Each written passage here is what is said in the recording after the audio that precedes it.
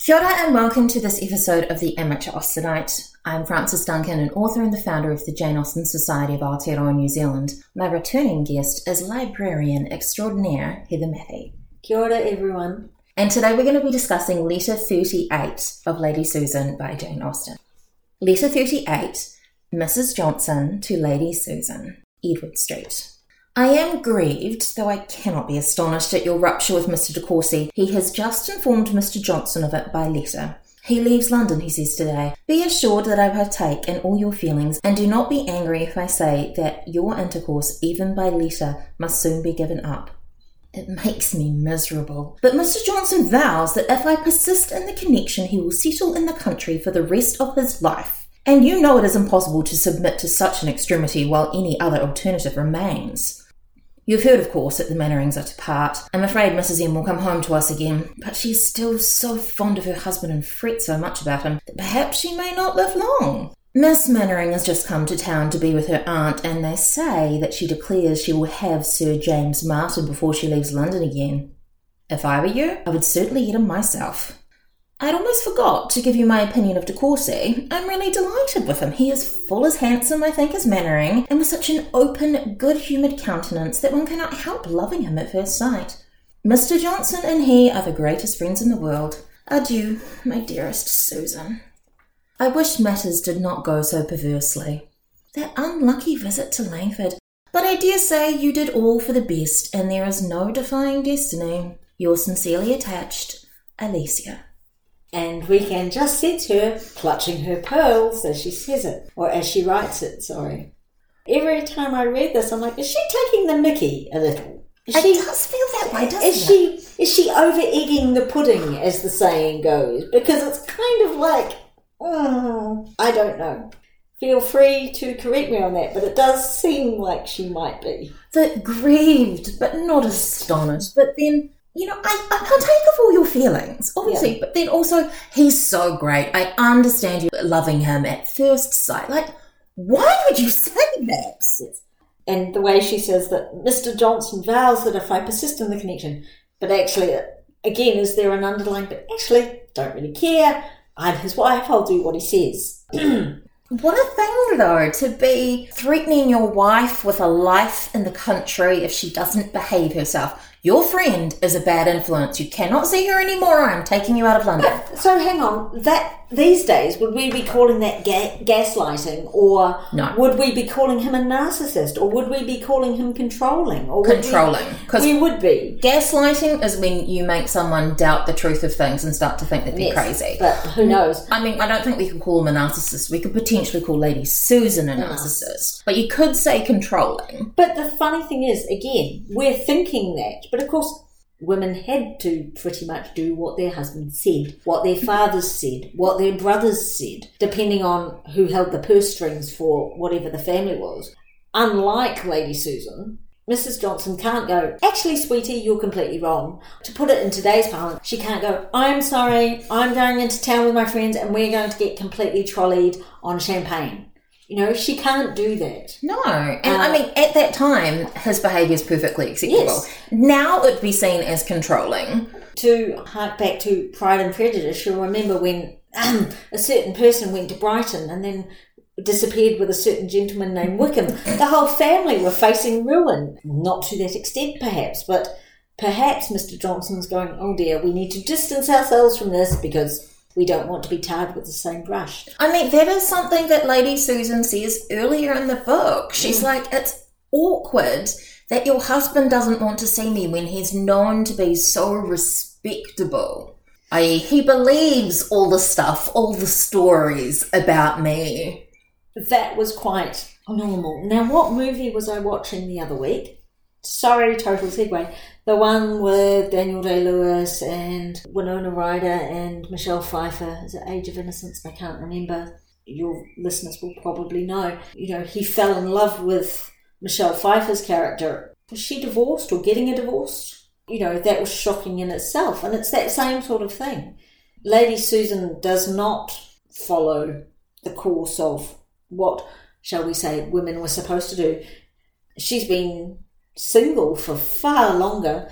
Normally, of course, most women would have I want to say found another husband, or perhaps had a husband foisted upon them. Although, having said that, it hasn't been a year yet, and normally they wait a year to make sure they're not pregnant with the dead husband's child. Yes, but still, there would have been, one would expect normally, put it this way, there would have been machinations behind the scenes to get her. Because, I mean, her argument to Reggie about why they couldn't marry is it's too soon. It's going to look bad.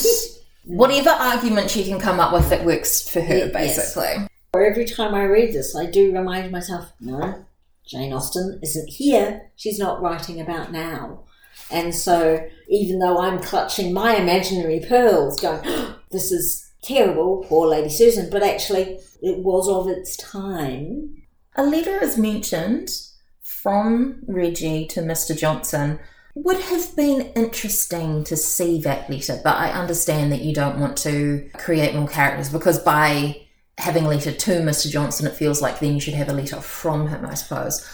So if it was just one letter to give context. So they talk about the Mannerings. Yes. Again, they are to part, and Mrs. Mannering is coming home to live with the Johnsons again. No. Poor girl.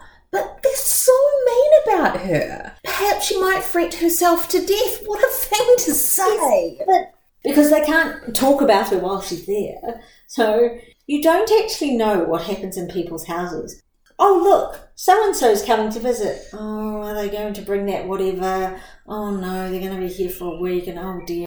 And then when they arrive, it's like, oh, it's lovely to see you. I mean, there's an Australian comedian, I think her name's Mel Buckle. There's a video of hers. She's pretending to wake her family up at 7 o'clock in the morning because relatives are coming at 3 o'clock and I need you to be up now. And she's rushing around the house doing all these things. And then at the end of it, she's like, oh, they're early. And she opens the door and goes, hello. You know, and so it's that. Maybe it's that, but it's just in letter form. You know.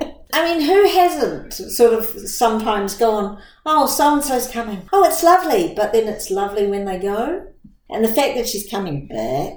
To live with them again. Yes, can you hear that's the thing? She is going to be Alicia's companion from now on. They're going to be stuck living in the same house together, the two women. And I don't imagine Mrs. Mannering is as fun as Lady Susan. Well, and the other thing too, there's a difference of having a companion who is a friend and a paid companion, for example.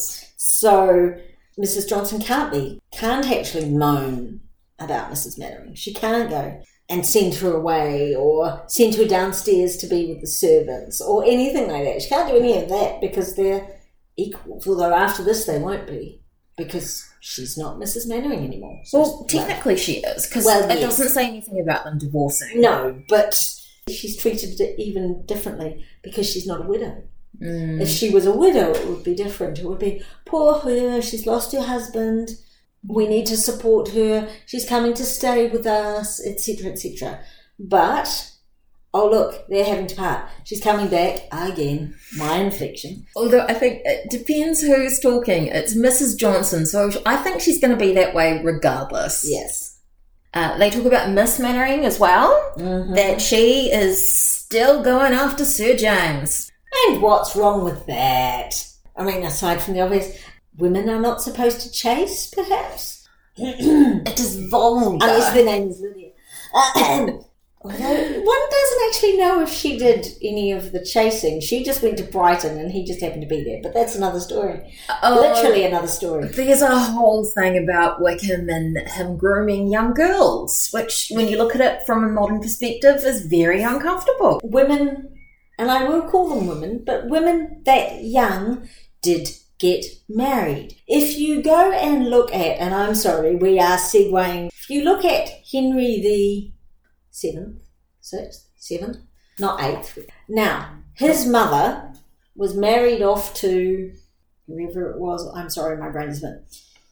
And she was 14 when she gave birth. These days, that would be something completely different, but even that was considered young back then. But, you know, if you weren't married by the time you were 22, well, heavens above. You can look at this with a view of today. I don't think I can judge it by today's standards, because back then it was completely different. God forbid someone's going to rewrite Jane Austen and it be Wickham gets done for statutory rape. But how on earth you'd write a court case, I have no idea. But yes, poor old Miss Mannering, she's not allowed to chase, dear. You're not allowed to chase. No. Although, to be, again, back to Pride and Prejudice, Jane went to London. Just saying.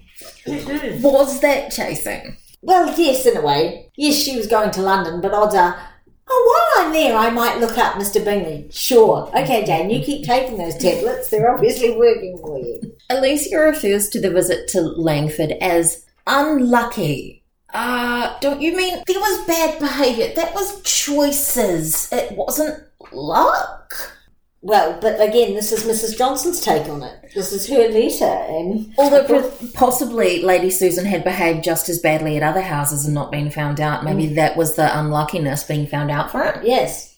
Again, ladies are not supposed to misbehave. God knows what they're supposed to do, but they're not supposed to misbehave. They're supposed to do a lot of things, and even in the marital bed, lie back and think of England or something. That is much later, but yes. Yes, well, yes, that is much later, but it would have happened during Jane Austen's time as well. I mean, if you weren't marrying for love, which, let's be honest, you weren't. No, a lot of people weren't, that's true. Yeah. You were there to add to the family. Marrying for love is a relatively new idea. Yes. And now people look at you strangely if you want to marry for something other than that. Yes. But it's still relatively new in the grand scheme of things. Imagine today if someone said, okay, let's just pretend that Lady Susan is somebody's current sister-in-law, and her sister's husband went, I found you a husband because you've been widowed for nearly a year. Here you go. He's got all this money, he's got all these connections, and he's my business partner. And you're going to marry him. I mean, I think there are people that would do that. Yes. Imagine trying that today. Most sisters-in-law would go, excuse me? Slap. It would be rather unusual. Or are we just, and given this is also very Western, but are we putting a Western spin on it? It's a Western story, but there are arranged marriages in other parts of the world that aren't necessarily, as arranged as this, but I've read several modern versions of Pride and Prejudice in different cultures, and it carries across quite well. Yeah, even Bride and Prejudice. There is Bride and Prejudice currently available on TVNZ On Demand. Is it? Yes. Gosh. But Alicia is also going, why don't you marry Sir James? Get in there before Miss Mannering does. Mm-hmm. Alicia's, I use the term loosely, lucky. She's married. So she doesn't have to be Miss Mannering. She doesn't have to be Lady Susan. She's fine. She does still have to manage her husband. She does. However, but she's not out there looking or trying to find or running after or chasing, or she doesn't have to do any of that. She can look at it and go, well, not that she possibly is, but I'm fine. And here's my advice for the rest of you. And isn't it terrible what everyone's doing? Or not. But yeah, she can say that because, well, she's already been married. She doesn't have to worry. She is safe. I don't understand her just throwing in there, I forgot to tell you what I thought of your boyfriend. I think he's great. Yeah. What? Why would you put that in this letter? Well, maybe she didn't get a chance to say it. Obviously not. That's true. Because I remember Lady Susan was like, yeah, he's handsome, right? But I prefer Mannering because Mannering will give me all the flattery that this guy won't. Good looks may mean no brains, but flattery will get you nowhere is what I used to be told. So I don't think that's true. No, well, it's that whole thing about, well, yes, he may flatter you, but what else? I do kind of feel for Mrs. Johnson. Admittedly, she's not necessarily a very nice person, but she is having her communication with her best friend cut off. Yes. That's not a surprise. It shouldn't be a surprise. Yeah, well, we've known that Mr. Johnson does not approve of their friendship for a while. And that is our discussion of letter 38 of Lady Susan by Jane Austen. I'm Frances Duncan. This has been Heather Matthew. There will be links in the notes. Thank you for listening, and we wish you happy reading. Just popping back in to let you guys know that we have merch now. I haven't actually got merch with my face on it, That seems a little weird to me, but if you really want it, let me know and I'll do that. There's merch of the Jane Austen Society of Aotearoa New Zealand's logo, some Jane Austen merch, and some Pride and Prejudice, heavily Pride-focused merch too. It's on Redbubble and the link is in the notes.